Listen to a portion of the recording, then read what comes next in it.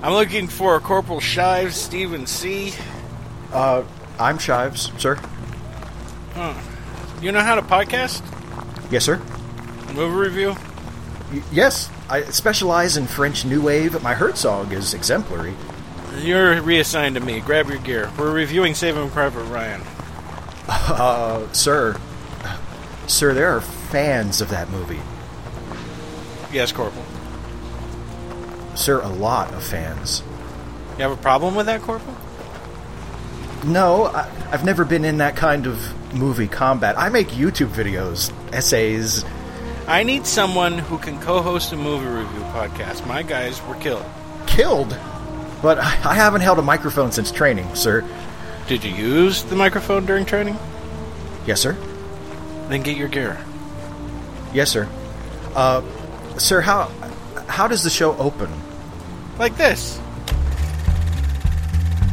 Ryan! Anybody know Ryan? 101st Airborne? Ryan? You know a guy named Ryan? Private James Ryan from Iowa? Hello, everybody, and welcome to Late Seating. I am Jason Harding. And I'm Steve Shives. And on this show, we take a classic film and see if it lives up to its reputation, whether that reputation is good or bad. And this time around, we're taking a classic war movie, right, Steve? Oh, boy, for as recent as it is, I still think we can safely say it's the granddaddy of all World War II movies. Of all World War II movies, yeah. Yeah. But it's not the granddaddy of all greatest war movies, right, Steve? I wouldn't say that either, no. We already reviewed that movie. We sure did. E.T. I remember that scene where one of the ETs had his guts all over the beach, screaming for Mama. I remember that. That was great. Home. All the people from Project Blue Book in the audience suddenly had to leave. Yeah. Oh, God. How could you do this to me? Don't make me watch this again. Yeah, exactly. No, what? It's another Steven Spielberg movie about war. And it's not Raiders of the Lost Ark either. Yeah, it's Saving Private Ryan. That's what we're doing. Oh, did we say it? Yeah. That's right, Saving Private Ryan. That it's in war the title. movie It's in the title of the podcast. That got all those accolades, and everyone said it's the most authentic World War II movie and a great war movie ever, right, Steve? They all said that, and boy, were they pissed when Shakespeare in Love won Best Picture. Oh my God! Oh, I kind of agree with that. But anyway, they were so mad. I'm still mad that a Gwyneth Paltrow film won for Best... Oh boy, that was a bad... Okay, don't get us started on the Academy Awards. You know we hate them. We know. We don't have to, do we? We don't have to go over that again. We don't need to go into it. No, we don't need to go into it. Why are you trying to make Pop angry all over again about the Academy Awards? I'm sorry. No, I'm here to talk about the war movie to end all World War II war movies. Really supposedly walked up to John Wayne and slapped him in his dirty face and said, "How dare you lie about war? This is what real war's like, right, Steve? That's what this was supposed to be." I'm pretty sure this was Spielberg trying to piss on the grave of John Wayne. Yes, that was his intention from the very beginning, and failing. Anyway, here we go. Steve, do you have any trivia? Oh boy, I don't know why I'm talking like my dear. Do you have any trivia for this war movie by Steven Spielberg? Oh boy, do I have a juicy nugget of trivia for all the folks at home. Oh, I can't wait to taste the juice. Oh boy, This is really gross. Get ready for some trivia juice. Okay, Put that nugget in my mouth. Wrap your lips around the trivia nozzle and get ready. Get ready for the juice nuggets of knowledge. Go. Oh boy. The audience is like, Jesus, this took a turn. Why are we listening to this? Why? It's dirty, but not. I don't even know what's going on. What is a juice nugget? I don't even know what that is. Is it filled with movie? I don't understand. Is it like a starburst? So, Americans love this movie. World War II veterans and just military veterans in general, for the most part, really love this movie. Most of them. Most of them. You know who don't like this movie so much? Nazis. And there was a letter written to Steven Spielberg in the 90s, right after this movie came out, by a guy named... Why do we care? by a guy named Hans Schmidt. And I know what you're thinking, Jason. You're thinking Hans Schmidt, the wrestler from the 50s and 60s who worked an evil German gimmick? No. Oh my God, you plucked that thought directly out of my head. I know, it's creepy, isn't it? No, this is really another. This is another guy named Hans Schmidt who actually was an evil Nazi, and he was a Hitler Youth, and then when he was old enough, he joined the SS, and then after the war, he moved to the United States because we welcome Nazis. We like them. We love Nazis. We come live here, my friend. And he spent most of his TV show about you. Yeah. He spent most of his life living in the United States after the war, and he basically became like a professional Nazi. He published newsletters and was like a professional anti-Semitic, like crank type of guy. Okay, so he wrote a worthless letter to... And he wrote a letter to Steven Spielberg to complain about the depiction of German troops. And my favorite bit is when he complains to Steven Spielberg that, first of all, the German troops would not have congregated around the tanks like they do in the movie. And second of all, and this is my favorite, he says, furthermore, almost all the German soldiers seen in Private Ryan had their heads shaved or wore closely cropped hair, something totally in conflict with reality. Perhaps you were confusing in your mind German soldiers with Russians of the time, or else your Jewishness came to the fore, and you do we care about this guy's opinion? And you wanted to draw a direct line back from today's skinheads to the SS and other German soldiers. So this old Nazi, who lived in Florida, by the way, which is where we keep a lot of our Nazis, this old Nazi wrote a letter to Steven Spielberg. This super. Do they have a chute or like a bin? Yeah, I know. Drop off your Nazis here. There you go. Another one. Another one. Oh, really, God, we have plenty. We don't need any more. But no, and I love that he wrote. So this old Nazi writes to Spielberg to complain about the movie, and one of the things he complains about is the fact that their hair was wrong, which I guess just took him right out of the movie. Like, the hair is wrong. They did not have the close-cropped hair. Why did you give the SS the wrong haircut? Okay, I have trivia that's more closely related to the movie. Tell me. They made the stars go through a 10-week boot camp. Ah, yes. Just so that not everyone could go, but it was like Vin Diesel and Tom Hanks and everyone went to go and play soldiers so they could make better soldiers in the movie. Yeah, when they make pretend. Yeah, the great big half-hour or 27-minute, actually it's less than 27-minute D-Day scene was not scripted nor storyboarded. Oh, wow. I didn't know that. That's impressive. No, he set up and he said, I know basically what I want to do. A lot of it was handheld. A lot of it was handheld by him. Yeah. They did a lot of things to the camera so that the quality of the film that we're getting during that sequence was in camera. They did do a wash called a bleach process on the film to make it look like old battlefield footage or newsreel footage coming off of from the 1940s. They did a lot. I mean, but that whole thing I think was made to be chaotic, and you can't really correctly translate chaos if you have a storyboard. Yeah, you can't have planned chaos. Right. So that's all my trivia. Do you have anything else? Nothing about old Nazis? No. The anti-Semitic Spielberg letter was my main thing. Yeah. Okay. The other thing is that opening sequence, while praised, also caused survivors of World War II and of Vietnam to suffer, were triggered and for their PTSD. Yeah. Oh, yeah. Well, when we mentioned at the end of the last show that we were doing this movie, I mentioned it, and it sounded maybe a little bit like a joke, but when I saw this movie in the theater, there were literally people who walked out of the theater sobbing during that first sequence. I mean, it was incredibly emotional for a lot of people. Yeah, it was. And you know what? The good part is right after that scene, they didn't miss much. Anyway, so... It's okay. You saw the best part. It's okay. Go home. Yeah, they missed all the sloppy patriotism. Yeah. Anyway, so let's keep going, shall we? And talk about who made the movie. Let's do it. Does Jason hate America? I don't know. Why am I talking to you like this, audience? Is this guy a commie? A pinko? What? No, I just don't like having my emotions plucked. Anyway, let's go. What a great review this is going to be. Let's talk about the folks who made it.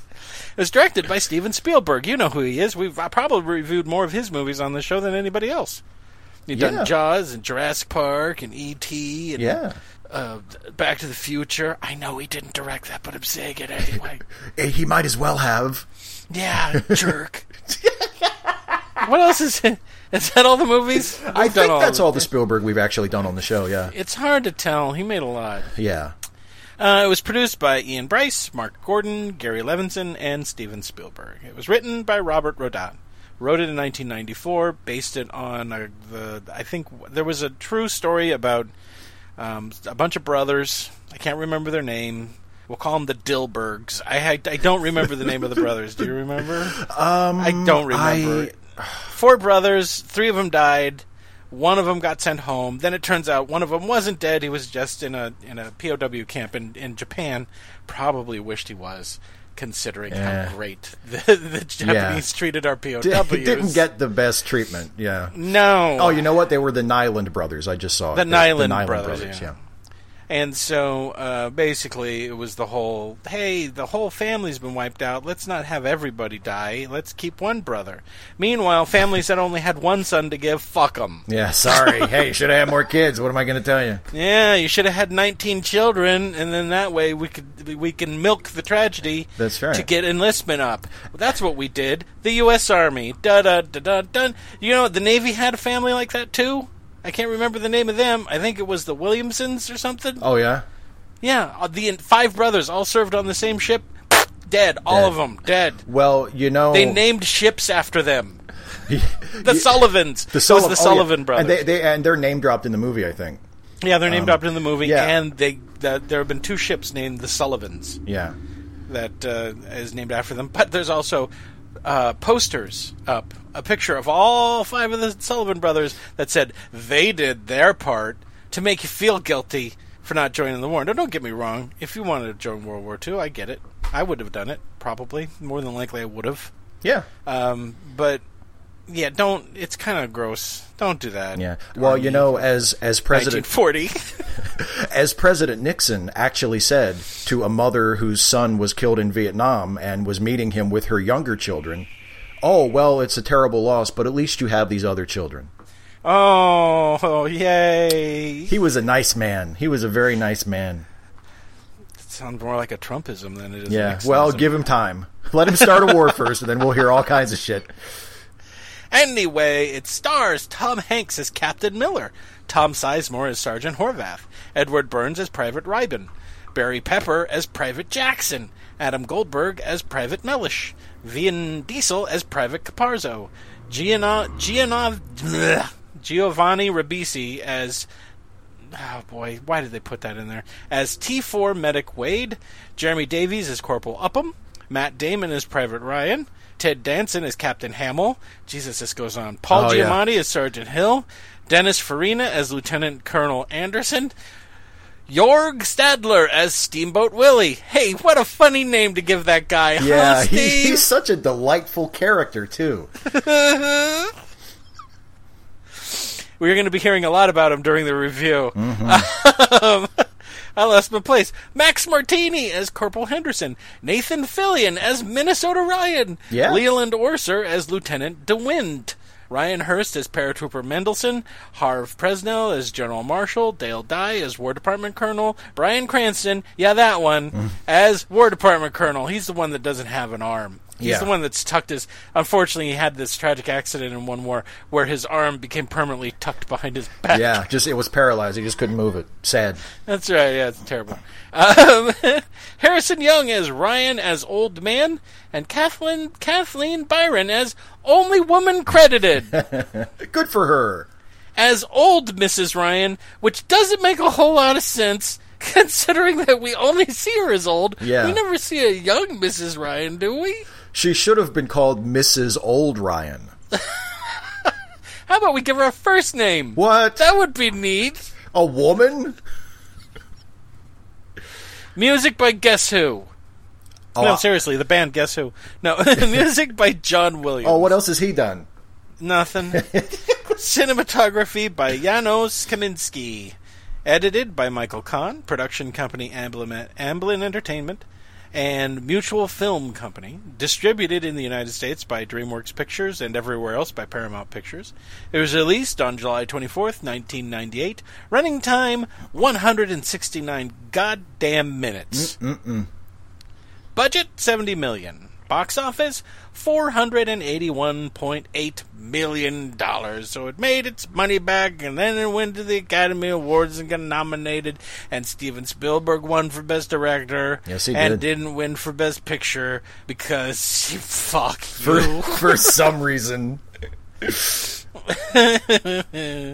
One of these days, we're just going to have to lay it all on the table and just do an Academy Awards show where we literally talk about how worthless the Academy Awards are. Oh, boy. We could talk about all the great movies that never won. Yeah. And all That's these a long goddamn list. Oh, that's a huge list. Or we could do a show about the genuinely great films that did win, and it would be like a 5-minute show. We could just rattle off a couple of titles. Well, that was all right. Yeah, go ahead. All right, Steve, get your ruck on. Oh, here we go. Okay, we're going to be traveling light. Minimum equip. Minimum ammo load. We're just going to carry one weapon. You got it? I got it. Can I take my typewriter? Fuck you and your typewriter. No, it's garbage. Leave it over there. Oh, jeez. Helmet on, goddammit. Oh, sorry. All right, and let's march into the World War II epic drama war movie, Saving Private Ryan. Steve? Yes. Take it away. Well, I'll give Steven Spielberg this much. He lets us know what we're in for from the very first shot, because as soon as we fade up from the credits, we start with literal flag waving. The first shot of the film is a waving American flag, beautifully lit with the sun behind it. That's right. And then we meet our unnecessary framing device. Oh, we sure do. Grandpa. This is to ease the audience in. To be like, oh, don't worry, it won't be carnage from the very beginning. Because we started to panic once we were like, oh no, okay. Oh, it's just gonna be, we're gonna just and ease we're just into gonna it. follow this sad grandpa walking around a park. Yeah, we see sad grandpa walking like 100 feet in front of his family, completely separate. He's like, fuck off, family. Like he's looking for the bathroom, you know. And I have a feeling that this argument happened in the French restaurant before they went over to the Normandy American Cemetery and Memorial, which something like this. It was personal. I didn't talk about it then. I don't want to talk about it now. And I didn't want you on this fucking trip. John, put your goddamn camera down. If you take another picture of me, I swear to fucking Christ, I'm going to pop you one right in the mush. Dad, I just want to memorialize this. I have enough of a goddamn memorial sitting right over there. I don't need you assholes following me around. Now stay in the restaurant. He just walks off, and they're back there, and his son's taking a picture of his back. Of the back of his father, grandfather, whoever, yeah. Yeah. You fuckers, you weren't worth this. I was not supposed to survive to have you. Poor grandpa, he just keeps marching ahead of us, shaking his head and muttering, I didn't earn this, I didn't earn this, I didn't earn this. The only time he cried is when he looked at us all standing there in the hotel lobby waiting for him to come down. He shook his head and wept bitter tears. I've never seen him sadder. Anyway, so we follow this guy through the Normandy American Cemetery Memorial, where thousands of American soldiers have been interred on foreign soil. Yeah. And they were the ones that died during the Normandy invasion. Okay, if you don't know what the Normandy invasion is, you don't know what Omaha Beach is, stop. Unfortunately, this movie won't really tell you. It'll show you some of it up close. It'll be like, oh no, that's Bad Bloody Beach. That's not good. You'll never forget what happened on Bad Bloody Beach. Who put these huge metal things on Bad Bloody Beach? I don't like the look of this, Sarge. Anyway, so he walks into the cemetery, and then he kind of falls down a little bit, and he's upset. And then Spielberg tricks us. Oh boy, does he ever. Yeah. Spielberg intentionally tricks us. Yep. How does he do it? Well, we pan into the old man's face, tears welling up in his eyes, and then we cut to what, Steve? We cut to Omaha Beach on D-Day. Yep. And we're centered on our main character, Captain John Miller, played by Tom Hanks. Oh, you mean where the movie should have started? Yeah, exactly. With his hands trying to shakily open a canteen? Yeah, it would have been a really good way to start the movie, yeah. Then we pan up to what is basically a matching frame of the last frame we had of the old man, but of Sergeant Miller with his eyes. Yeah. By the way, this frame is only repeated with the Tom Hanks character and the old man character that we met before we did the flashback. Right. That's the trick. It's very sneaky. It's very manipulative. Yeah. It's meant to make you think that you know who this guy is. But you don't. Yeah, but you don't, because we need to have one of them twists at the end, don't we? Yeah, that's what this movie needed, a Rod Serling twist. You didn't see that coming, did you? Anyway, so they are in their Thompson boats. Is that what they're called? Yeah. I can't remember. And they're on their way across the channel to land at Omaha Beach. I think the plan was to land at Utah, wasn't it? I don't know. I know they talk in the Utah was barely defended. I mean, I know there's some confusion when they finally get on the beach. They're talking to each other. It takes them a while to figure out where they actually are. Okay, so here's the thing: the landing at Omaha Beach, this day of D-Day, could have been the whole film. I'm going to just say this right now. Yeah. This could have been the whole film. There was so much more they could have added in. This could have been the whole film, and we could have followed an actual platoon instead of a fucking made-up one. But since we're going to follow the fucking made-up one, we're going to follow Tom Hanks' platoon, and we follow them from when they open the doors at the landing, that everyone inside of the fucking Thompson, inside the boat, gets killed by enemy machine gun fire. I'm going to get Steve, we're just skipping this part. Okay. We're just skipping it, okay? Okay. So much happens in this densely packed, I would say about 20 minutes of film. Yeah. Because we wasted about 5 following the old man around the cemetery. But here's basically what happens. There's a gigantic meat grinder, and we watch people walk directly into it. Yeah. And some of them manage to get up to the beach. They blow a hole in the defenses. They get up to the pillboxes that has been raining death upon these guys ever since it started. They kill a bunch of Germans, and they take the beach. The end. If you want to know more about what happened, you're right. I mean, basically, that's all the information you're given in the film. We're kind of introduced to these guys as they mow their way all the way up and up until the pillboxes, and they start taking prisoners and all that stuff. All of that that's all the information we're given about this event. This event could have been there's a matching cut at the end of where we know that this segment of the film is over, when we pan down from the close-up of Tom Hanks' face down to his canteen, where he takes another sip of water and he closes it. Right? Yeah. That is the bookends. Right. That closes the circle. Yeah. What should have been this movie. Right? Oh, you're right. They could have easily made a whole movie just about the landing on Omaha Beach. Could have and should have. Yeah. There was a lot that didn't get covered. They mention it, and some people mention it in off, remarks. But I mean, saying that he captured war and he captured violence and he captured the confusion and all that other stuff, I think he did. I think he did a very good job. I think this sequence is excellent.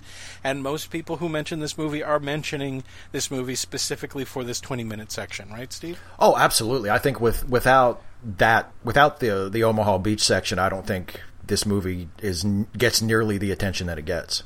Yeah, there's 40. Totally agree. Yeah. There's 2 more hours of film after that sequence. Yeah. Okay, so they do the thing. They get up there. We burn some German soldiers. We shoot some German soldiers that have surrendered. We don't really get to know the guys in the platoon yet, and then it's over. And then we're panning along the beach to the fiercely patriotic and kind of sad but still heroic John Williams music as we pan along a beach soaked in blood and dead people and body parts, right, Steve? Yeah, where one of the really, to me, one of the most gruesome touches of this whole sequence isn't like the gore and the carnage that you saw up to this point, but the fact that the water is blood red. There's so much. I think the most gruesome thing about this is that Spielberg, scared of his own visuals, had to layer on a cheesy soundtrack. Oh, it would have been so much more effective if it had been. If it had just been the sound of the water. Yeah, I agree. Yeah, but yeah, I noticed that when I was watching it to prepare for this. Is that of all the brutality and the carnage and the people being blown up and all that awful graphic stuff like that, that blood red water is almost the most upsetting thing in the whole sequence, because it just, oh shit, how much must have happened to tint the water so it's just blood red. And we're zooming in on the back of one of these fallen soldiers, and his backpack has his name, and it's S. Ryan. Oh, okay. The end? The end. We saved him. Yeah, we found him. We saved Private Ryan for last, because that's the last shot. This marks when the Spielberg crap starts. Well, enough of that. That was depressing, huh? Anyway. Now we cut to the room of magic typewriters where they talk in other people's voices, right, Steve? Yeah. Is this where they're trying to recreate Shakespeare by just randomly typing stuff? And instead of monkeys, it's secretaries? It's secretaries. Just type whatever comes into your mind, monkeys. We're going to make some Shakespeare. It's basically the room where secretaries type out the condolence letter from the officers who are in charge of the enlisted men that die. And, of course, we can't figure that out. It kind of has to be spelled out to us because we're children. And so he does a lot of voiceover of the commanding sergeant saying, Johnny was a good man. He valiantly, stood up right in front of where the Germans were and dared them to shoot him, and they shot him. And that was, and then they cut across to another guy going, Billy was shot in the back as he ran away. Or, it's just a bunch of guys. Yeah. And one of the ladies notices that some people have the same last name, right? Right. I think she notices she has two, and then she gets up and she picks through the letters of someone else and finds another one. Yeah. And what she notices is that they're all addressed to the same person. Yeah. Right? Yeah. This poor lady. And, of course, she doesn't get to take that we don't get to hear her bringing that forward. We hear Bryan Cranston, I think? Yeah. Who is it that brings it forward? Well, it's the Eisenberg says we got to save He's the one that brings it in and goes, we've got a Saving Private Ryan situation. Exactly. Say his name. Yeah, they bring him in, and he's like, hey, look, this lady's going to get 3 letters. And then the general's like, oh, no, that's bad. Hey, this reminds me, I've got this Lincoln letter that I'm going to read to you in its entirety. I'm going to read it. Lincoln told us we have to go and save him. That's what Lincoln says. I guess. That's what Lincoln says. Actually, it's a letter of Lincoln giving condolences to a lady of whom... Yeah, he kind of got all of her sons killed. That's that. Oops. I don't. It doesn't say anything about saving one. No. He doesn't say in the future we'll try to save one. That's not what it says. It's just thanks for all your kids is what it says. The Union appreciates your sacrifice. Have a good day. I hope your womb is still fertile to produce another one. Can we have that one too? if the war's still going on? If there's still a war, we might need that one too. Anyway, he quotes Lincoln, and he says, we're going to go find him, we're going to bring him home, right? Yeah. I wonder who'll have to do that job. Probably people we haven't met yet. You don't think they'd give that job to the Tom Hanks guy, do you? I think that's exactly what happens next. Oh. So we're back in Normandy. Tom Hanks comes up, and his boss is like, hey, that was a tough job. And he's like, uh-huh. And he's like, hey, I got another tough job for you. I want you to take a small group of guys and try to find this guy during the Normandy invasion. During the Normandy invasion. That's what we want you to do that thing. We want you to go find a guy during the invasion of Normandy. Yeah, he parachuted in somewhere a couple days ago. Yeah, we have no idea where he is. To make things even worse, he's a paratrooper. We have no idea and where he is. They landed all over the place. We're pretty sure that he missed his target, too, so that's no help. While you're at it, I want you to shit out a brick of gold right here in front of me. And, also, do you have any ideas for how we could win this war? Because we're, out. I mean, we're, out of we them. thought taking the beach would pretty much seal the deal, but they're still fighting. Yeah. Anyway, so... He basically gives him this impossible task, and he just goes ahead and says, yeah, I'm going to do it, because he's an American, and he does things. That's right. He takes orders. He's a good soldier. Then, so he tells his sergeant, Sergeant Horvath, right? Yeah. Yeah. What happened to him? Oh, boy. His whole life went down the toilet. I know. Yeah. I mean, Tom Sizemore is a great actor. Yeah. And he just kind of, he has problems outside of being an actor. Oh, big time. Kind of consumer, which is a shame because he's a fucking great actor. Yeah. Anyway. He gives one of the best performances in this movie, I think. Yeah, usually he gives he did a lot of crap, too, and he's usually the only one that gives a good performance. Yeah. You know who was good in that? Tom Sizemore. People say that a lot. Yeah. Anyway, so he sends him off to tell the guys. He's get the group together, and he's like, "We need somebody who can speak German and French. Our guys are dead." So he goes and gets a liability for the company. Yes, he does. I mean, an interpreter. And who's that, Steve? That is Corporal Upham. Oh, good. And I bet he's ready for combat. He doesn't look like he has 4F written all over him. Oh, boy, yeah. Well, despite the fact that he's in the typing pool and he's never seen combat, for some reason he seems to have less weight on him than the fucking soldiers that have been starving for the last few years. He's one of those. He's the type that a lot of these war movies have. He's the innocent. He's the guy who walks into the real combat situation for the first time, all wide-eyed and idealistic, and guess what happens to him? One of the points that they made in this scene was Tom Hanks sees that they're eating these salami sandwiches that are ridiculously stacked high with salami. Yes, and getting coffee, and he looks at it like he hasn't had that shit in months. Upham has been eating that food. Yeah, Upham is part of that group. Why does he look like he's a heroin addict, Steve? Well, maybe you just answered your question. That makes sense. Maybe he's got a little problem, you know? Anyway, he's nervous. He's never been in combat. He wants to bring his typewriter. He's stupid. I hate him. I hate him, and he's a trope. I hate him, and he's a fucking trope. Remember, they sold this thing on, this is so realistic, and we're getting rid of all those tropes. He's a fucking trope. Yeah. Oh, boy. Anyway, he says, "You're coming with us, spy," and he leaves, and they go. And now they're walking. They're walking off to go find Ryan, right? Yeah. Everybody's got a problem with it. Yeah, because here we're like 40 minutes into the movie, and now we finally get to start to get to know our main characters. Yeah. And they're all kind of jerks. Yeah. But I noticed something while I was listening to them, Steve. What'd you notice, my friend? That they're the same goddamn tropes from all the other World War II movies. Oh, that's so weird.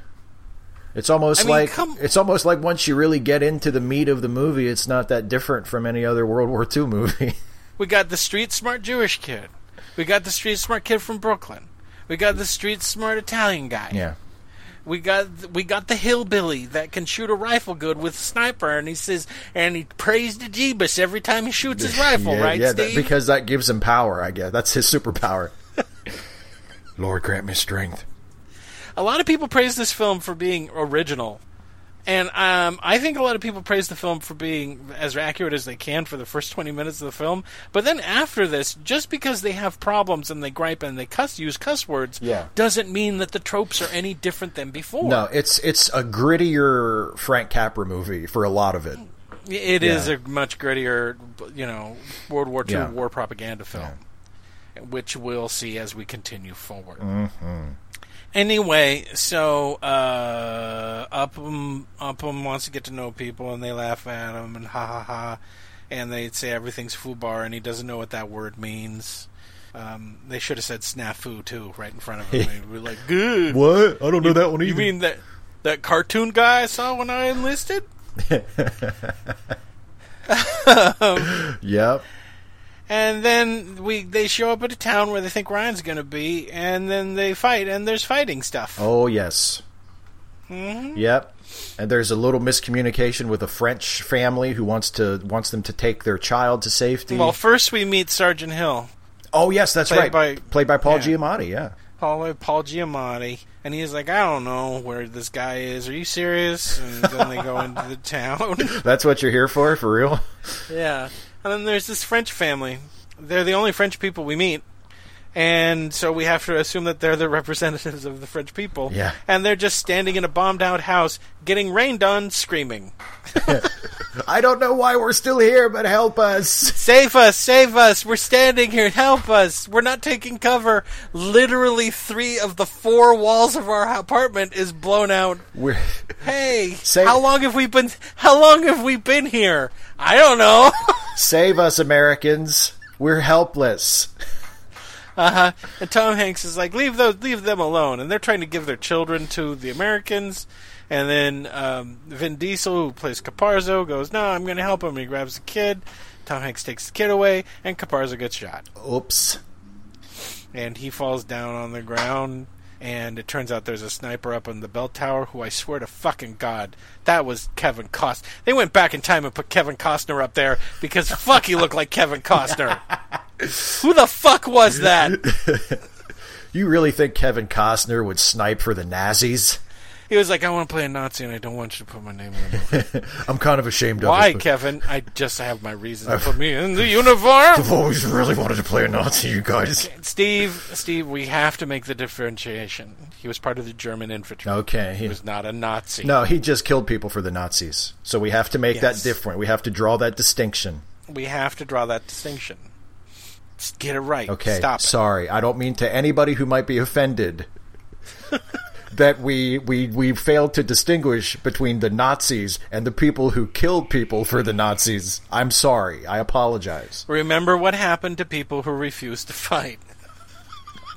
Especially at this point in the war. That's true. They were getting a little punchy. No, you're in the army. No, you're in the fucking army.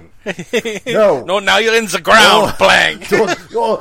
So you don't want to join the army, do you?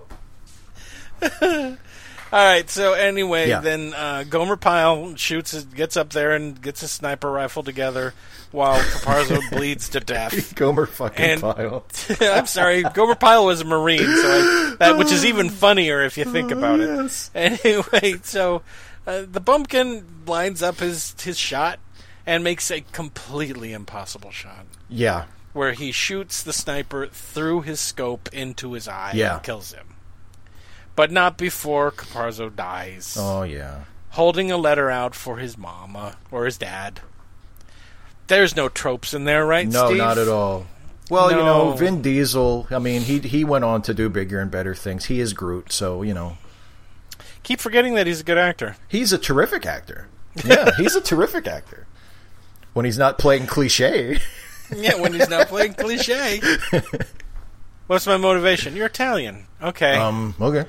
You're an Italian American. You're the big guy. You're a big Italian American. There you go. And you die soon.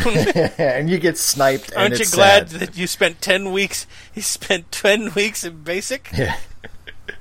Why are they working on Vin taking falls so much? No, that's not how you fall. No, you're spinning too much. Yeah. So, yeah, now we learned the lesson that French people will try to sell their children to the military. Yep. And what happens next? Oh, then we walk some more, and then we go through this thing, and we come to a place, and then Paul Giamatti knocks down a wall trying to take off a boot. That's what I said. Yes. And inside, it's a surprise. It's a wall full of German soldiers. Uh-oh. And they're all screaming, and everybody's screaming at each other, put their guns down, and everybody's screaming, and then, all of a sudden, Ted Danson saves the day. Yeah. Sam Malone to the rescue. And he shoots them all up and he kills them all. Yeah, he's like, why didn't you just not shoot? all of them, just the German soldiers. Yeah, he kills the Americans too. Fuck this war. Yeah. Yeah. Yeah. And it turns out he has a Ryan. Yeah. He has a James Ryan, right? James F. Ryan. Yeah, but it turns out that he has the wrong James Ryan. The real James Ryan is played by Matt Damon, and this one is played by Nathan Fillion. Yeah. And so that's different. And also, this is like Nathan Fillion's first movie, and he looks like he's 12. He looks like a baby. It took me a second to recognize him, because it's been a while since I saw this movie. I was like, is that fucking Nathan Fillion? Holy shit! Look at him! Yeah. So it turns out it's not him. But I'm not sure what this scene is supposed to be, where they tell him, oh, hey, all your brothers are dead, and he just fucking loses it, and then he's confused because they tell him your brothers were killed in combat, and he's like, but my brothers are still in grade school. Yeah, and then they figure out, it's the wrong one. Yeah. And then at first you're like, ha ha. And then it turns sad again because he really just wants to go home, and he's afraid that everything got mixed up. And then we cut into the soldiers who are like, "Fuck Ryan, we don't want to. We hate him. Blue. War is hell." Yeah, we hate Ryan because this is a waste of our time. Yeah, now they've lost a man now. Yeah, one man isn't worth this, right? And they go sleep in a church. Yeah. And then to make sure that we understand that one man isn't worth it, Tom Hanks has to say it out loud. Yeah, exactly. He's, I hope this Ryan cures cancer or some shit. Yeah, and his hand's shaking. Yeah.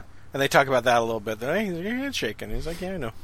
Anyway, Ryan. Fuck him, right? Better be great. Yeah. And then they go and they meet paratroopers. Yeah, there was a crashed troop glider. Yeah, because the general put a Jeep in it, and you can't put a Jeep in a glider. I don't know why no one just physically stopped him from doing it, but they did it anyway. Symbolism. Yeah. Because they say, again, all that for one man, huh? Subtle. Because we're dumb. He literally says that, and then Spielberg cuts to Miller's men for like 20 minutes just looking at each other meaningfully like, get it? Right? We know what he means. Yeah, we get it. No, actually, one of them literally says, there's a lot of that going around. Yeah, that's true. It's even more obvious than that. Yeah, it's even more obvious than that, yeah. Uh-huh. Because it's literally, like, the guy who's reporting it, the pilot, he could have turned directly to the camera and said his line. All of that, all of those people dead for just one man. Is it worth it? And then it could have just, I mean, fuck you, movie. Really? Oh, boy. He's stretching his Spielberg muscles, you know? Yeah. So anyway, they get a bag full of dog tags of dead guys, and they're hoping that Ryan's in there, right? Yeah, so they could go the fuck home, exactly. Yeah, they sit down and they start going through all the dog tags, they're joking around, and then the medic gets it up his butt because they're going through the dog tags of all these guys who are marching past him, and all of those are their dead comrades, and it's really kind of gross. Yeah. And so Tom Hanks loses his patience, and he just starts screaming Ryan's name. And it works. And it works. And they meet some guy who's deaf because a grenade blew up next to his head, and he confirms that Ryan hooked up with another group, and they're in Rommel now, right? Yeah, which is a village that's sort of close to where they are, and it's right on a river, and they're supposed to be there defending a bridge, is what they're told. Yeah, because it's going to be the only bridge, and they got to defend it because Germans want it, and because war trope. Yeah, because war trope. Got to defend a bridge. Remember, this was going to be destroying all of the other war films because of war trope. Yep. Anyway, so they start heading to Rommel, but first they've got to pad the film, attack a thing for no reason, get the medic killed. Yeah. Prove that the captain might be bipolar or something? I don't know. They come across a radar tower that doesn't work. It's broken. Right? It's been blowed up. But there's a pillbox there. And I don't mean like a little box of pills. I mean it's like a little box of pills, but instead of pills it's German soldiers. Yeah. And instead of pills, they've got bullets and machine guns. Yeah. Anyway. And they find some dead American soldiers that have presumably been killed by those Germans. Yeah. So, yeah. Yeah. And so the captain goes, okay, come on, get ready, we're going to take him out. And the entire platoon is like, what? We can just go around them. Yeah, let's just sneak past them. This isn't our mission, boss. We just don't. And he's like, fuck you, fuck you, fuck you, and fuck you. I'm the boss. I'm the boss, you do what I say, let's go. I'm the Tom Hanks of this motherfucker, and you do what I say. That's right. So they attack it. Yeah. And what happens, Steve? Well, they take the position, but their medic gets shot and dies. And has a horrible death scene. Horrible death scene, crying for his mother. It's a death scene that this movie doesn't deserve at this point. Yeah. Because if we were still doing the Omaha Beach thing... Oh, God. Great. Yeah. Great death scene. Yeah. This was needless. This was literally to make us feel bad. And to feel awful. Yeah. And so... the medic dies, and then they're beating up one of the surviving German guys, and we'll just call him Steamboat Willie, since they never gave him any other name. Yeah. Call him Steamboat Willie because they force him to dig a grave, and while he's in there desperately pleading for his life, he starts going through all the stuff that he knows about America, like Steamboat Willie. Right. And he goes, Steamboat Willie, toot toot. And he's like Betty Grable, and all this, whatever he knows to stay the fuck alive. Yeah. Including, fuck him. Right. Can't argue with that. Right. Yeah. So they humanize this German soldier, right? Yeah. He's a person. He's not, or at least we think, because later, fucking movie. It turns out. Fucking movie. Anyway, so, the captain makes Steamboat Willie dig a bunch of graves. The only one that wants to treat Steamboat Willie like a person is Upham. Yeah.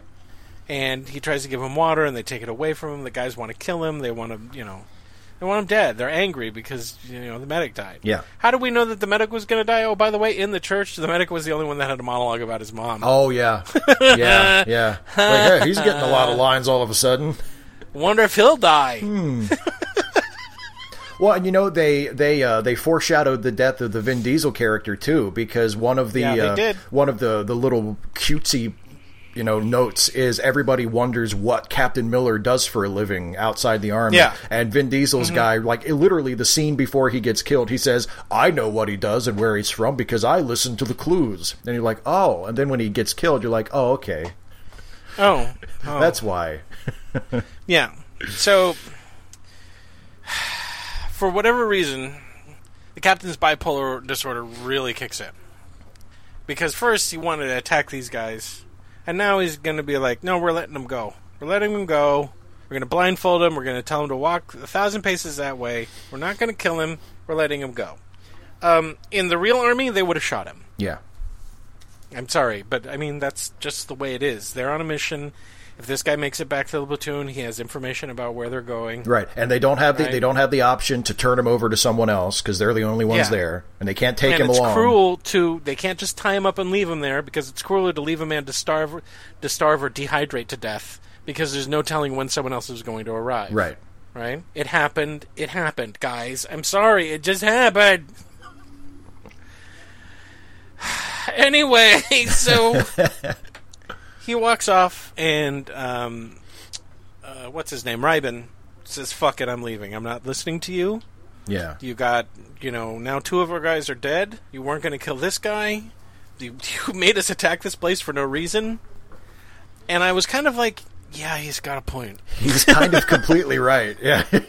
He's got a point. I think maybe you should frag the captain and take over because he's not doing what he's supposed to be doing. All right, guys, I'm running this outfit now. No, but Horvath pulls a gun on Ryben and says, "You're not going anywhere."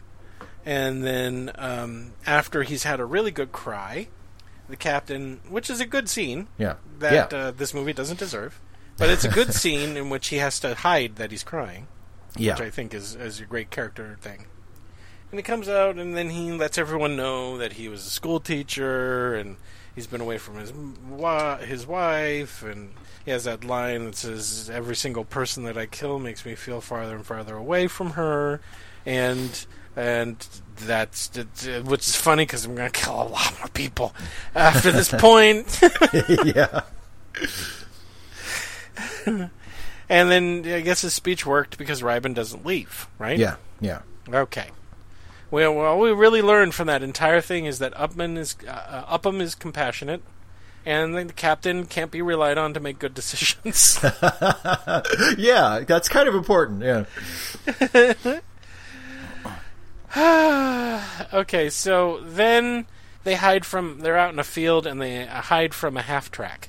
Yeah. And a half-track, I'm not going to explain it. It's an army thing. Anyway. It's like a little vehicle, yeah. It's like a vehicle filled with guys. Yeah. And it gets attacked. And I'm like, who's attacking it? And then they shoot more German people. And then these 3 guys come walking up. And he's like, "Hi, I'm Morty. Hi, I'm Private Ryan. And who's the other guy?" Yeah. So they walk all the way back. Oh, we found you. Yeah. They walk back to Ramel. They get a lowdown saying, yeah, there's like 9 of us, and we barely got anything, and no one's coming to relieve us as near as we can tell, and we've got to hold this bridge because we're Americans, and that's what we do. If we don't hold the bridge and the Germans take it, it'll be bad, and blah, blah. And the captain's like, well, that's too bad, but I got to take this guy. We're going back. Take you back. All your brothers are dead, by the way. All of them are Sorry. dead. And he's like, what? And he's like, all your brothers are dead, you're going home. And Ryan is like, that doesn't make any sense.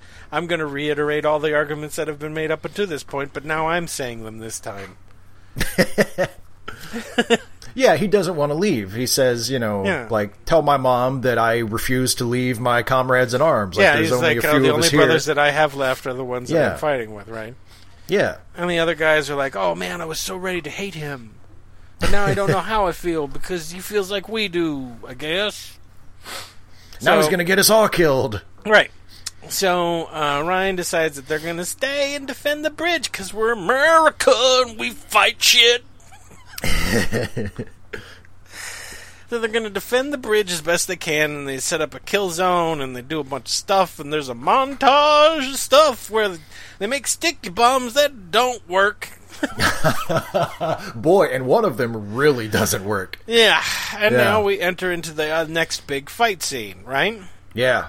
So let's break it down for time, shall we? Let's do it. Everybody dies. Oh, man, yeah, it doesn't go overly well for the Americans once the Germans show up. Great. The Germans show up and they fight for a little while, and the Jewish character gets killed by a dude with a knife because Upham is too much of a coward to go upstairs and help. Right. Because Upham is the guy who's going to run around and give everyone ammo, and he fails to do that job, and then everything falls apart. Yep. And then Upham is the one that's compassionate, right? Yeah, he's the one who argued to let Steamboat Willie go. Yeah, he's the one that wants to write a book about the brotherhood of being in the army, blah, blah, blah, blah. He's the intellectual, supposedly. Anyway, so everyone gets shot. Horvath gets shot, and he gets shot in a stereotypical way in which he's too tough to admit that he's been shot, and he throws his helmet at the guy who shot him, and then he shoots a guy. I mean, it's... Guys... so many tropes. Just because there's blood now does not mean the tropes are different. It's explosively violent. You know, Johnny Rube up in the tower gets blowed up by a tank. Yeah. Boy. They're falling back to the bridge, and then they're gonna blow the bridge or something, and then... Okay, so here comes the great part. Ready? Yeah. Captain Miller goes out. He's going to do something. He gets shot. Who shoots him, Steve?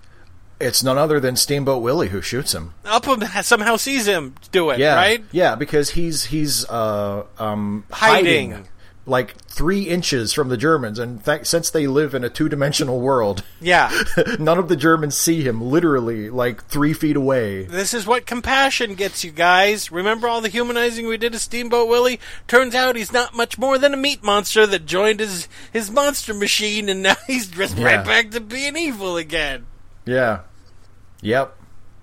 So he shoots... The captain goes down. Captain's shooting at a tank as it goes over the hill. But then it goes over the bridge. But what happens, Steve? Well, he's shooting at the tank, and then all of a sudden the tank blows up. And he's killed by shrapnel? Yeah. No. There's fighter planes have arrived, and they're dropping bombs. Yeah, tank busters. They drop bombs, and they've arrived to save the day. And was it only airplanes that showed up? It seemed like it was only airplanes. Maybe some other people showed up, but it seemed like it was mainly the airplanes that. But apparently, the German soldiers panicked when they saw the airplanes, and they ran away. And then Upham pops up, and there's a group of German soldiers, and Steamboat Willie's in there. And Steamboat Willie goes Upham and calls him by name, and Upham shoots him because he's a real life goddamn American soldier now, right? Yeah, he's a man. No more compassion for him. He got his first kill. Now he's a man. That's right. And then Ryan, who started curling up and screaming like a little baby towards the end there, where it all seemed lost, comes back to Captain Miller, who's dying. He's laying up against a jeep. And then Captain Miller leads in and says something directly to the audience. This isn't directed to the character. This line is directed to the fucking audience. And what does he say, Steve? He says, "Earn this." Yeah. And then what happens? He dies. And then do a little American flags pop out of his helmet, and a little sparkler going doo-doo-doo-doo-doo. Yeah, exactly. And a little light-up helmet comes on and says, "Honored dead" across the front. He sacrificed all for you. Is that what happens? You ungrateful bastards? Yeah, exactly. Yeah. So who survives? Upham? Upham and Reiben. Yeah. That's it. That's all of them. Oh, and Ryan. Ryan, of course, yeah. And then to show that he tricked you because you thought that Tom Hanks was going to live to the end, but he didn't. They should have cut to the present day, and the old man was fading away. Well, no! I mean, they do a morph cut. They do a morph, yeah. Where they pan up to to Ryan as a young man, and Yeah. it's like Captain Miller's last magic was to instantly turn him old. Yeah, and he you'll pay for this, Ryan. And he morphs into the old man. Yeah. That we saw at the beginning of the movie, right? Yes. Why do we go back there, Steve? Well, because we have to see how guilty he still feels for everything, for all those people who died to save him. And his wife comes up, and he's like, "Don't bother me. I told you not to bother me." I told you, goddammit. You thrash in your sleep, dear. I've been living with it for like 40 years.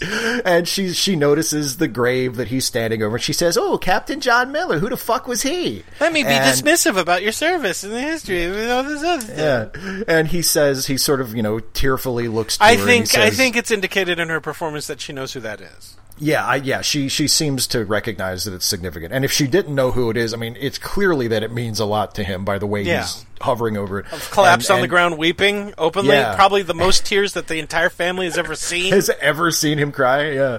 And he says to his wife, his son should have said, I fucking shouldn't have called him a goddamn capitalist stooge back in the 60s when I was a hippie. I should have. I have some degree of guilt. I feel really bad when we took over the company that he worked for and pillaged his retirement plan. But at least I got these pictures of him lying on the ground crying all the time. I'll treasure these always. Anyway, he's like, "Tell me I'm a good man." She's like, "You're a good man." And he's like, "Okay, good." And then what do we end with, Steve? Well, first... Here's the thing. Yeah, go ahead. I remember thinking this back in 1998. I was like, of course he's going to fucking salute. Of course he is. It's Spielberg. He can't help himself. He's got to do it.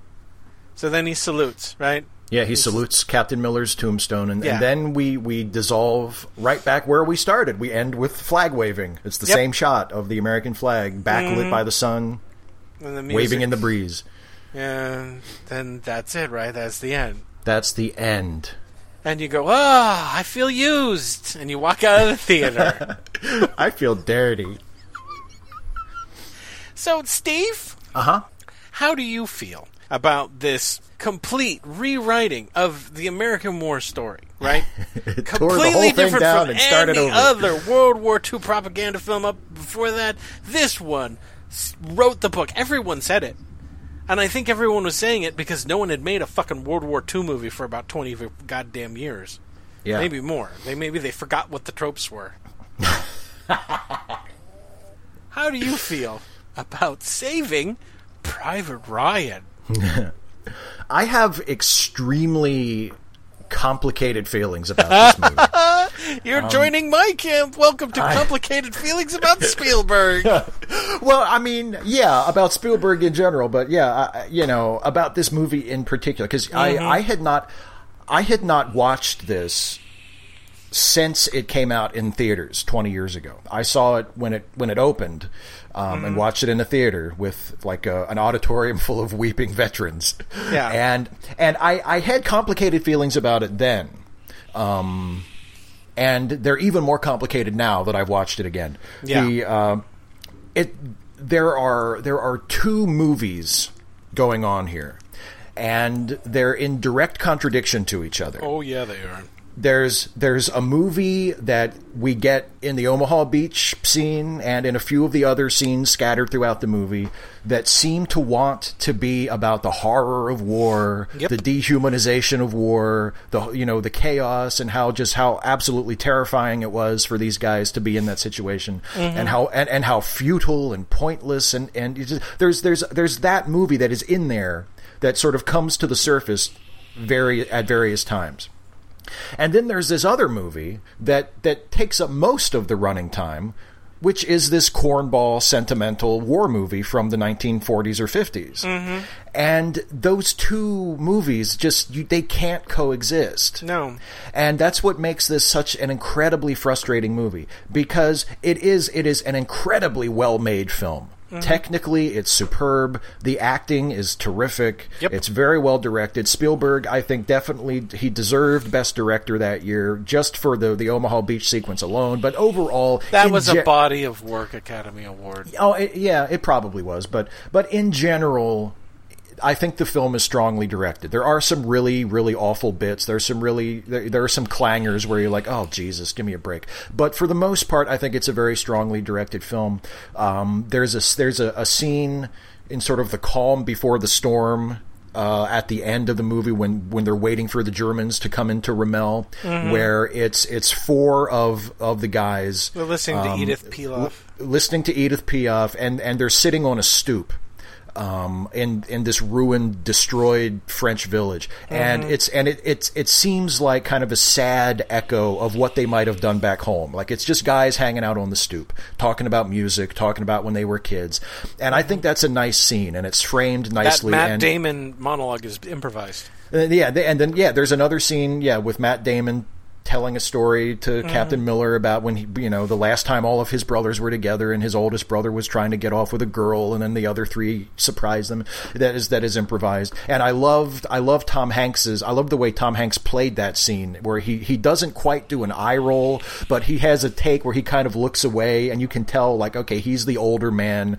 who thinks that this young kid is just kind of ridiculous and, he doesn't want to come out and say that's a really shitty story, kid. Yeah. But he just kind of listens politely, and it's a really nice bit of acting from Tom Hanks there.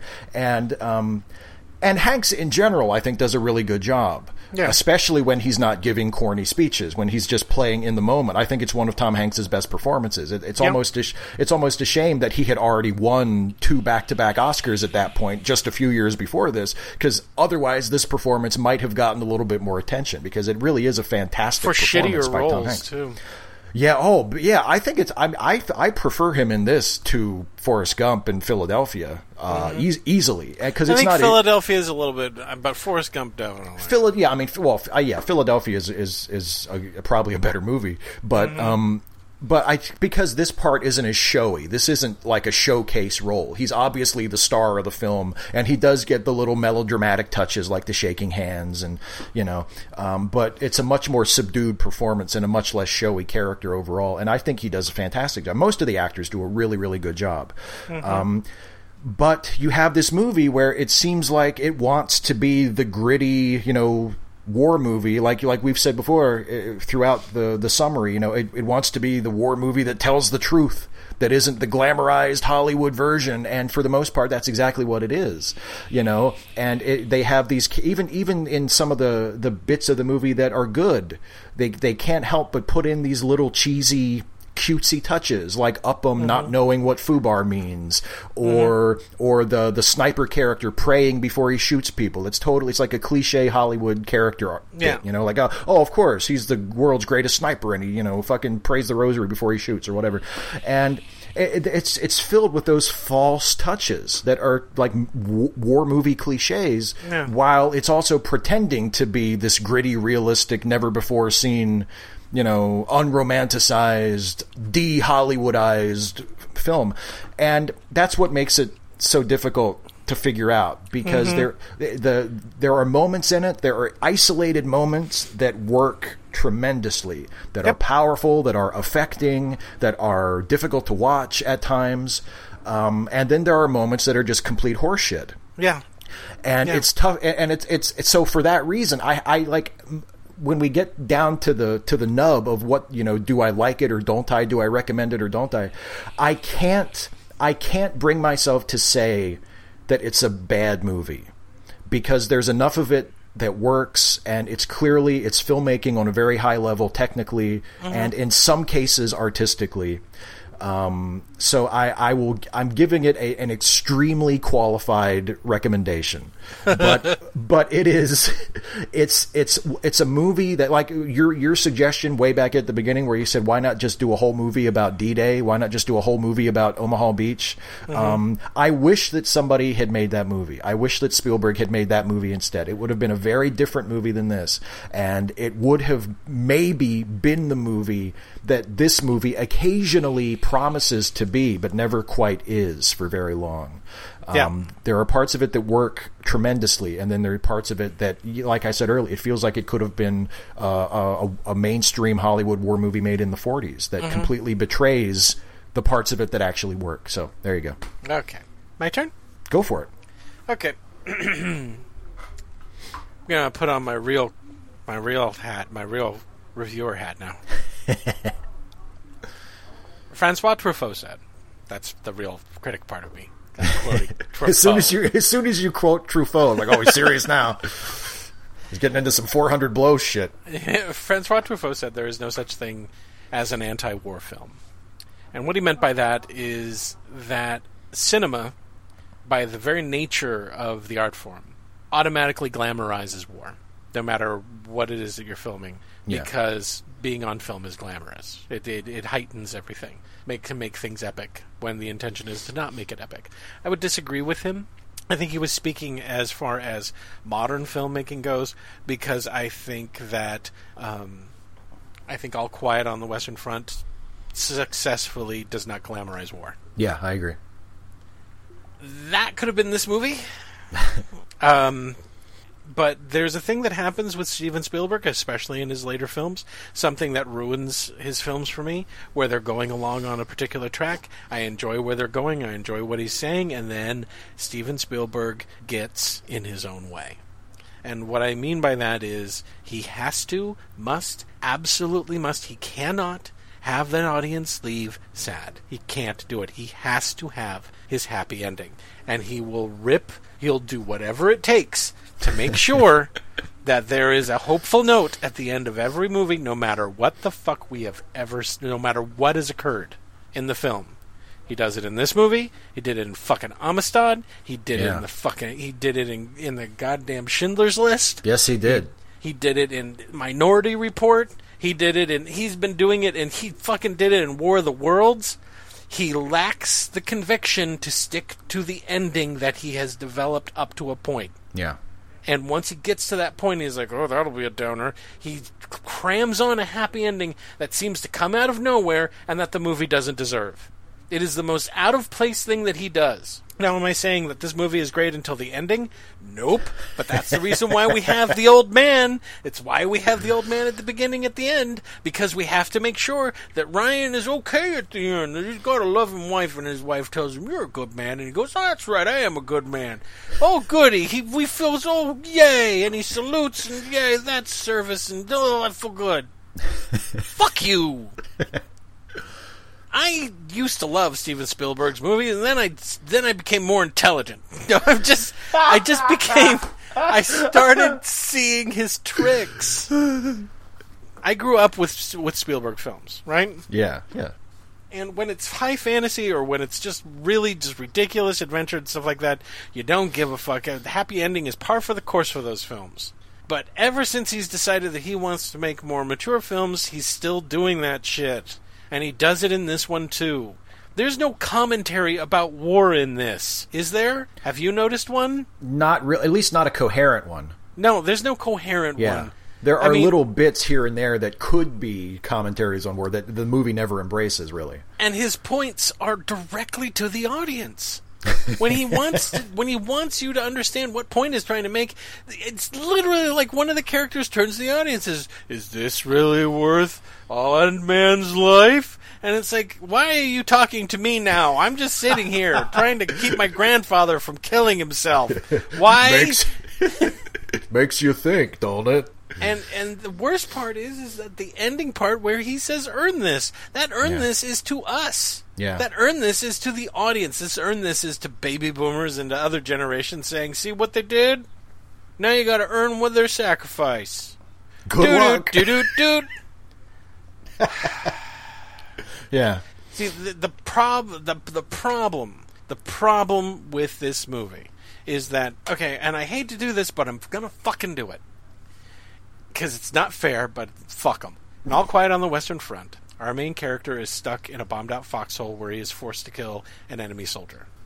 Right? Yeah. The enemy soldier continues to live on for a while, and you watch our main character go through all of the stages of, well, he deserved it, to, I promise you I will take care of your family, because we humanize him after the fact.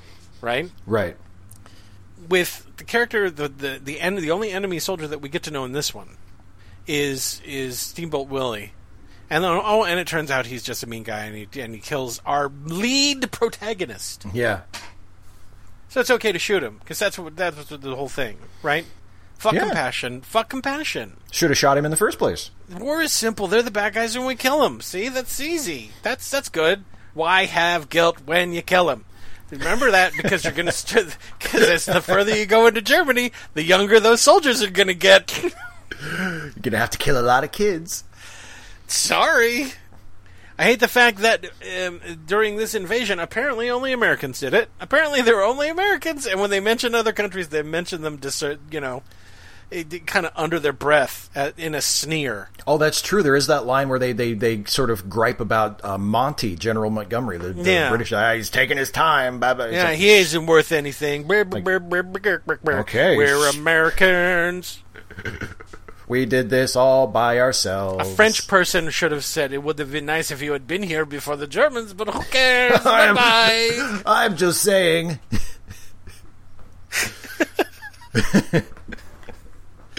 No mention of the Russians. No, oh, hell no. No Russians. They barely mentioned the other campaigns that apparently Horvath and Miller have been in, because they've been to Africa and to Italy. Italy, at least, yeah. So what do we have? Since we don't know what the movie's about. Do you know what the movie's about? Saving Private Ryan. It's not about the horrors of war. That is because that first 20 minutes leaves a lasting impression. Had it been just about D-Day and the horrors of war, yeah, that's what the movie would have been about. Is it about the sacrifice? About sacrificing themselves for one guy? Is that it? That they're all brothers or some shit like that? Maybe. If you want that, go watch Band of Brothers. Yeah.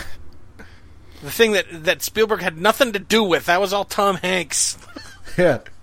He went into one of his weird, hyperactive phases where he's like, I'm going to do a whole TV show about this shit. Yeah, he did. And he made an excellent TV show that absolutely. actually followed actual people. And they interviewed those actual people that were there being portrayed in the show. Wasn't that neat? Yeah. He did the same thing after Apollo 13. He said, I'm going to make a whole TV show about space people. This is cool. That's because Ron Howard didn't do that one right either. Yeah, right. So basically, Tom Hanks' HBO series are him trying to correct the less than great movies about really interesting subjects that he had just made. Yeah. So if I don't know what the movie's about at the end of the movie, if I don't know what the point was being made, other than the ones that are being directed right at me, especially with the guilt trip, earn this at the very end. Yeah. Which is directed supposedly towards Ryan, but is supposed to land on us. Truffaut was right. What did we get with this final one? Heroic men standing their ground in the last-ditch effort, and it fails. And they may really make it feel like the failure is because of Upham, because he's too much of a coward, right? Or whatever. Yeah. And had Upham just gone in and saved, the guy from getting stabbed, and he'd been there with the ammunition, maybe they wouldn't have lost the bridge. And then if they hadn't let Steamboat Willie go, then Miller would still be alive, right? Yeah, compassion sucks. Compassion is stupid, and we hate it. Now, yes, I know I'm the same guy who just complained that they should have shot him. But given the circumstances, that was the more compassionate thing to do. Well, and see, that really, the Upham thing, it really hits on the sort of confused nature of the movie, because like you just said, you don't know what the movie's about.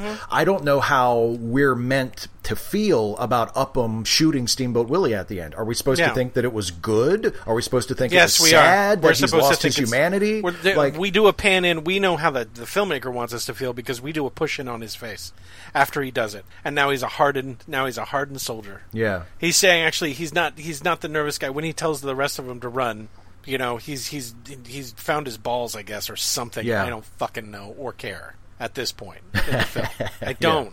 Yeah. When they deliver lines when he's like, "Oh, the angels on our shoulders," when he's talking about the fucking airplanes, it's like, really, you can't help yourself, can you, with this script? And that's the problem, is that when I get to the end of this movie, I don't know what the movie wants from me. I know. Well, no, I take that back. I know what the movie wants from me. What the movie wants me to do is have a respect for people that I already respected in the first place. It's about time someone spoke up for those veterans of World War II. Uh-huh. Yeah. It's about time we understood what they went through. Well, I appreciate that. But you know what? There's a great little short film at the beginning of it that does a better point of that than tacking on 2 hours of this stereotypical trope-filled drivel. Yeah. I do like the characters. I like Tom Hanks' character. I like I think all of the characters are great for the most part. But I hate the way that he once again manipulates us to feel something, right? And then has to put in the happy ending at the end. It's bullshit, and I don't like being manipulated that way. The only thing that's preventing Steven Spielberg becoming a great director is himself. If he could just hold back just a little bit and curb the way he's making these films, and rather, because there's a part of him that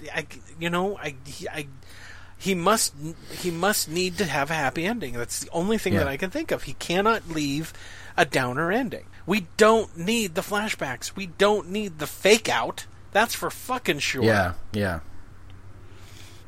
The other thing is that there are too many big names in this movie. That's true. It is. It's kind of an all-star cast. I mean, it's kind of an all-star cast, and I mean, granted, Paul Giamatti, no one knew who he was, right? But when Ted Danson shows up and saves everybody, you're like, that's Ted Danson. What's Ted Danson doing here? Why is Ted Danson in this movie and he has 5 lines and then he's gone? Yeah, that's the weirdest part, is that he's barely in it. Yeah. It's like, why did he bring in Ted Danson for this guy?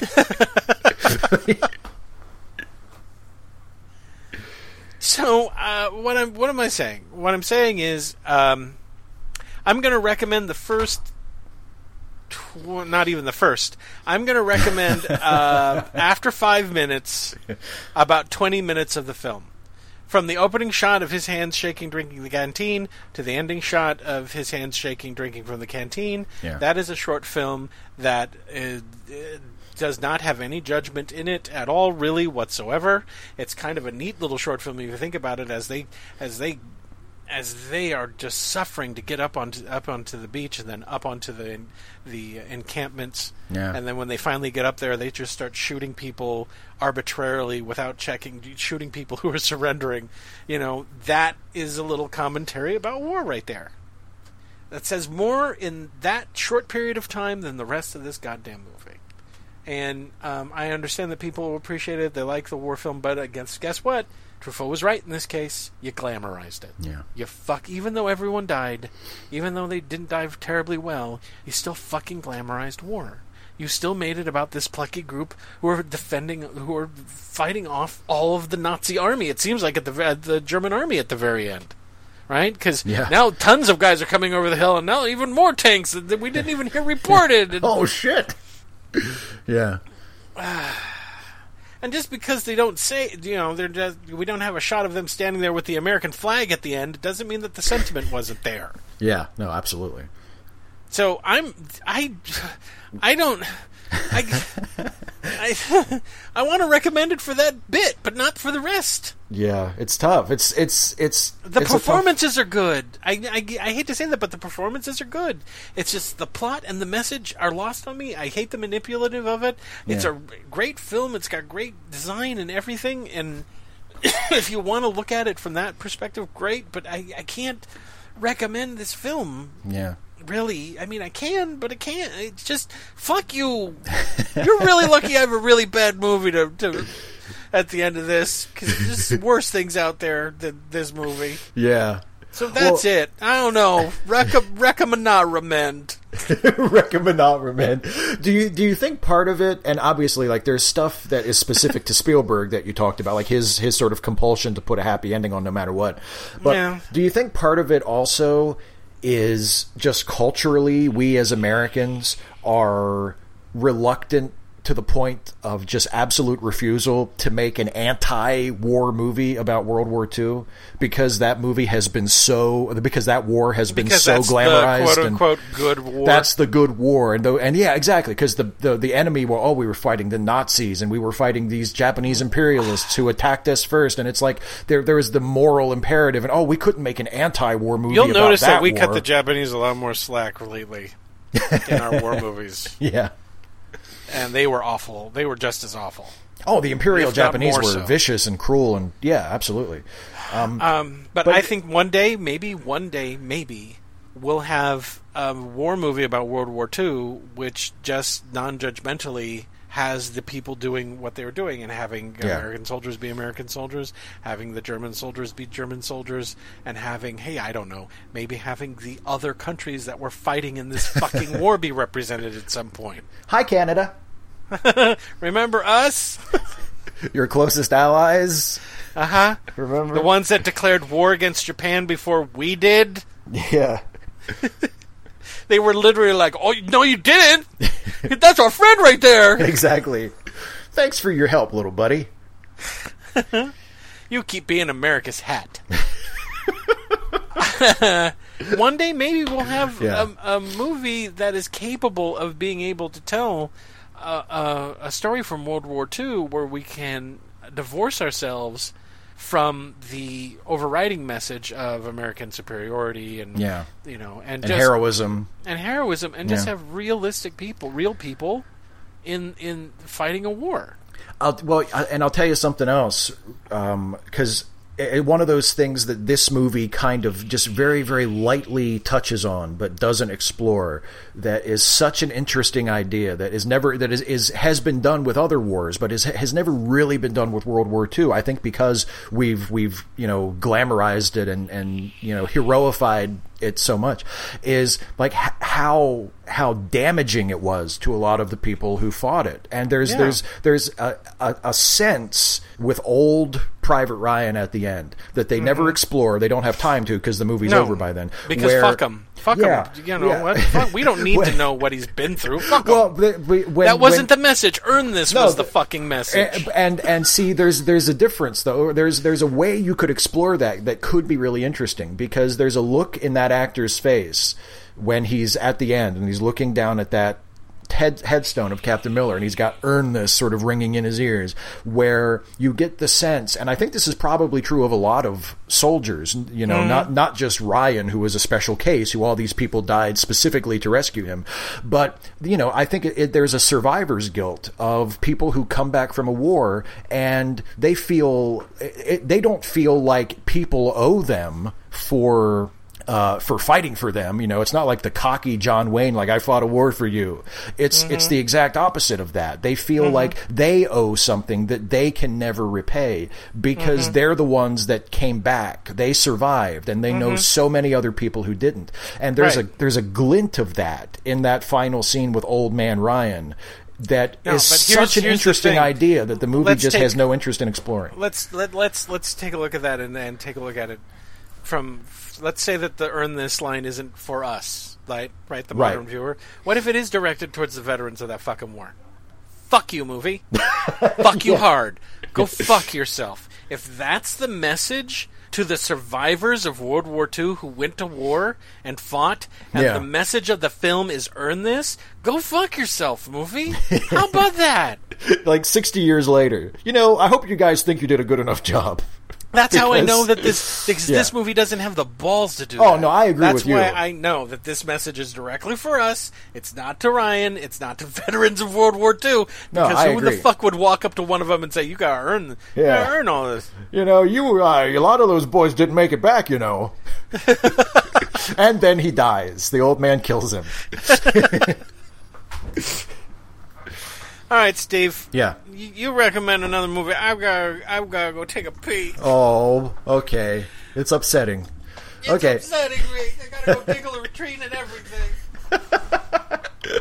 Okay, so the movie I am not recommending, because I'm giving the movie, I give Saving Private Ryan a very, very qualified recommendation, like just barely on the side of recommend. So I'm giving a non-recommend, and the movie I'm not recommending is, critically speaking, one of the most reviled war movies ever made. It's got kind of a popular following among the masses, but film critics just hated this movie. And I can see why, because I kind of hate this movie too. It is a movie made in the 1960s. It's not about World War II. It's actually about the Vietnam War. And it was directed by and starring John Wayne. And it was actually also co-directed by a couple other people that went uncredited. But it is, of course, the Green Berets. The Green Berets is a Vietnam War movie that John Wayne starred in and directed, where John Wayne said, I got an idea. Let's make a Vietnam movie and pretend it was World War II. So that's what he did. And Jason's back. What did you recommend? I'm doing a not recommend because I barely, yeah, you kinda, yeah. So I'm not recommending The Green Berets. Okay, well, thank God. Yeah, it's you didn't think I would recommend it, did you? But yeah, it's a Vietnam movie that they said let's pretend it was World War II, and well, it has to be World War II because John Wayne's in it. Yeah, and it has, like I said a few seconds ago. We're doing all this for you, little Vietnamese boy. Yeah, exactly. Oh boy, it's not a good movie. And it plays a lot like an American propaganda movie. Like, see, that's what the war's really like. It's it has a certain popularity among some moviegoers, but it's one of the most critically reviled war movies ever made. Roger Ebert, reviewing it at the time, gave it 0 stars. And it made his most hated movies list. And a lot of other critics, like newspaper critics and major movie critics, absolutely hated it, said it was terrible, it was offensive. John Wayne tried to defend it by saying, I just wanted to make a movie about the soldiers. I wasn't trying to send a message. But of course, you can't not send a message. Like, you can't make a movie that makes Vietnam look like World War II and then say, I wasn't trying to send a message. That's the message. That's the message you sent, dipshit, whether you meant to or not. Mm-hmm. And he probably meant to. My favorite thing is someone going in, watching that in the movie theater, going home, turning on the news, and then just getting angry. Yeah. Hey, wait a minute. Yeah, so and then also John Wayne, one of John Wayne's quotes about the movie also was, of course the Vietnam War wasn't popular. What war was ever popular? Well, how about World War II, asshole? How about the war that you made all those war movies about? I think for a lot of people that was pretty fucking popular. But anyway, so that's my non-recommendation. One of the worst, most awful, offensive war movies ever made, The Green Berets. Mm-hmm. While I was, peeing my hate urine into the toilet just a second ago. Yeah. I remembered something else about good. about Saving Private Ryan before I do my non-recommendation. Let's hear it. And that was, this movie came out in 98. In about 3 years, we're going to enter the longest war that we've ever been in. Yes. In 98, I don't think we were involved in much of anything. No. Right? No. So I think this movie got a lot of praise at the time because we weren't in a war. We weren't afraid of guys going off someplace to go die. We had a whole bunch of, our grandparents were starting to die off, and we felt bad. Yeah. Because we really treated them like shit for a really long time. Not us. Not my generation. The boomers. Yeah. The boomers. I was always wondering if this movie had come out in 2007 or 2008, during the middle of the take your pick war in the Middle East. Yeah. How well it would have been received at that point. That's a good question. Yeah. Would we have gone, oh yeah, it's great. 8 war something? Anyway, time for me. Yeah. What could be worse than this movie? Like I said, there's some good things in it. But boy, there's something awful lurking in 1998. Something so fucking bad. Oh boy. Something so awful. As you guys know, I like to not recommend a movie from the same year that the movie that I kind of didn't really recommend. I don't know how this one works, guys. I'm in a no man's land at this point. You're just going to talk about another movie, okay? Yeah, talking about another movie. So, the movie I'm going to tell you to never watch, never see, ever, is a horrible, awful, emotionally manipulative, and inaccurate movie about an alternative medicine huckster and crazy person. The movie that I'm going to tell you not to go fucking see, ever, because the person that they based it on is a fucking piece of shit. Well, I don't want to say that. Is a misled piece of garbage. And the movie is an inaccurate, gross, emotionally manipulative shit pile just don't. Okay, guys? Don't see it, please? The movie I'm telling you not to go see is Patch Adams. Oh, baby. That's... Oh. Here's some fun things. Patch Adams is awful. That's true enough. It's completely fabricated from top to bottom. Nothing that happens in that movie actually happened. Like, literally nothing. And the real Patch Adams is a crazy person who believes in alternative medicine and holistic treatments. Unscientific bullshit hoo-ha. He's also a madman who has hair down to his ass, and with half of which is dyed blue. And he was upset that the movie didn't earn him any money so that he could open his Gesundheit Institute. Oh, yeah. He's one step above Wavy Gravy. He's one of them hippies. I'm going to cure you through hugs. I have cancer. It's one of those rare instances where the completely inaccurate movie about the person is just as awful as the awful person it's based on. Wow. I was wondering, because I don't know what movie you're going to not recommend before we do this. And when you were building it up, I was like, I wonder what movie it is. What movie could possibly live up to that? And that's it. You got it. It's absolutely everything you said it was. That's right. Don't even accidentally see it. It's horrible. Mm-hmm. It's a horrible movie. If you see Robin Williams on the screen, take a moment. Make sure it's not this movie before turning, Yes, let's find a better example of his work to honor his legacy, please. I think he got paid $21 million to be in that movie. Well, good for him. Yeah, at least he got to go to the fucking pay window to make this piece of shit. All right, that's it. Hey, Steve, we gotta do this again. I know, and I have no idea what's coming next. Well, I want a little bit more Vin Diesel. I didn't get enough Vin Diesel in the last movie. That's true. And like we both said, Vin Diesel is a good actor. He just needs better material. He is a terrific actor, absolutely. Yeah. He can't keep playing that blind spaceman who kills people. Like Riddick. His defining role up until the Marvel movies, yeah. Yeah, and now he's Groot, but he's Groot. He says one line over and over again. Yeah, but boy, he says the hell out of it. This is a similar role that I'm thinking about. Oh, yeah? And until recently, this was a movie that I thought we couldn't give a straight review to. But turns out we can. Oh. Turns out that life through video and through DVD and watching it on your old computer box has turned this movie into a classic that everyone knows and loves. Oh, boy. Even to the point for which, when it's misused in a dry, soulless movie, coincidentally directed by Steven Spielberg, people get fucking angry and write essays about how it's been misused. Oh, great. I can hardly wait. You want to know what movie we're going to review next, Steve? What movie we go review next, Jason? We are going to review a movie that we've referenced probably, I don't know, maybe 5 or 6 times. And it's been a while since we've actually done a review on a cartoon. Oh. Aha. Movie we're going to review next is one of my favorite films of all time. I seldom ever say it. It's up there with The Thing. Try to figure that out, guys. You have eclectic taste. That's true enough. That's fine.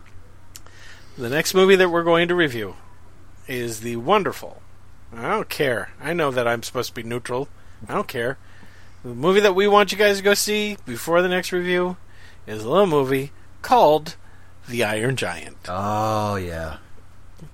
And that's it. Thanks for listening to our review, where I get frustrated and angry over Steven Spielberg again. The latest entry in our recurring series. There's only been one movie that I haven't been pissed off at him at, and that's been Jaws. Yeah. His first one. His first feature film. His second one, actually. But who's counting? Yeah. All right, so for late seating, this has been Jason Harding. And go see a movie this week. And this has been Steve Shives. The Statue of Liberty is kaput. That's disconcerting. Wait, maybe it is kaput. I need to go home and see if the Statue of Liberty is still there. That German guy said it over the loudspeaker. Come on, other Private Ryan, calm down. I don't know. Everybody's said everything. I'm just going to run around and scream. No, Here, give me those honey. French girls. You can take them both under my arms. Honey? No, don't honey me. Other Ryan? No, I'm James Francis Ryan. I get to go home now. No, you're not. You're James Frederick Ryan. No, I'm not. Yes, you are. Listen. I'm James Franco Ryan. Listen, you get to go home. You get to go home and star in a cult sci-fi series. That only lasts 13 episodes. I never get any residuals from it. But then you get to star in a long-running ABC series that nobody ever watched. You'll be fine. Well, no, I don't want to go home to that. Yes. I'm walking out into the square with my arms Ryan, no! What is going on down there? I just see this man come running out with his arms up. He wants to die? I don't understand. Maybe we're using the wrong record. Maybe the Statue of Liberty is kaput is too bad. Let's see what else we got. Mickey Mouse is kaput. No, I like Mickey Mouse. What do you think? Oh, Betty Grable's legs are trash. Let's try that. We have Betty Grable is kaput. Yeah, Betty Grable sucks. You stupid Americans. How about this one? American Liberty is kaput. There we go. That's more true than they know. America. You wait a few decades, you'll find out. Now hold me. Are we some baddies? I think we are. Bye, everybody. Why are they so mean to us in their films? Bye, everybody. How are they seeing our American war films? Are we sending them to them? I don't know. Yeah, just to piss them off. We hate you guys. Look. This ought to rile up their blood. This one is called Die, Nazi, Die. Everyone, get into the meeting room. We're going to watch another American movie. Oh, that was depressing. Yeah, but Betty Grable. Oh, nice gams. I like it when she uses her high heel to step right in the middle of a Nazi face. She kicked Hitler right in the mustache. After this is Bambi. Oh, I like that one. And then Dumbo. Oh, that one is sad. Yeah, but with that Dumbo, it's a long nose and the ears. Oh, you know what that represents. It's just propaganda. We have to end the episode. Bye, everybody. Bye, everyone. See, it's whenever we start talking in German accents, we can't help ourselves. We start doing the voices and it's over. Yep. Oh, I can't believe we did an entire show about Germany without mentioning Werner Herzog. That's true. Well, you name drop him in your script for our opening skit, so. Oh, that's true. I say I'm fluent in Herzog or something. Yeah. You think Werner's listening, going, "I can't believe that they did not mention me." There was an entire film about killing Germans, and I was not mentioned once. I thought I was a running gag. Now I must confront the futility of my own existence. I'm going to stare into the Jell-O dish, which is my dessert, and seek answers which will never come. Grandpa? Leave me alone. How can I have an existential crisis with your constantly smiling face, granddaughter?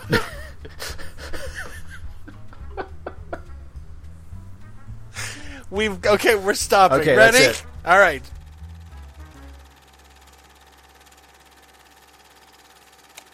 Late Seating is a Let Me Listen podcast production featuring Steve Shives and Jason Harding.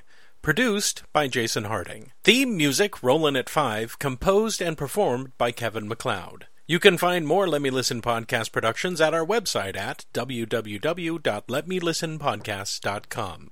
You can also find us on Stitcher, iTunes, or just about anywhere you download podcasts. Late Seating is a listener-supported podcast. If you would like to support Late Seating or any of the other Let Me Listen productions for as little as $1 a month, please visit our Patreon page at www.patreon.com/LetMeListen. And thanks for listening.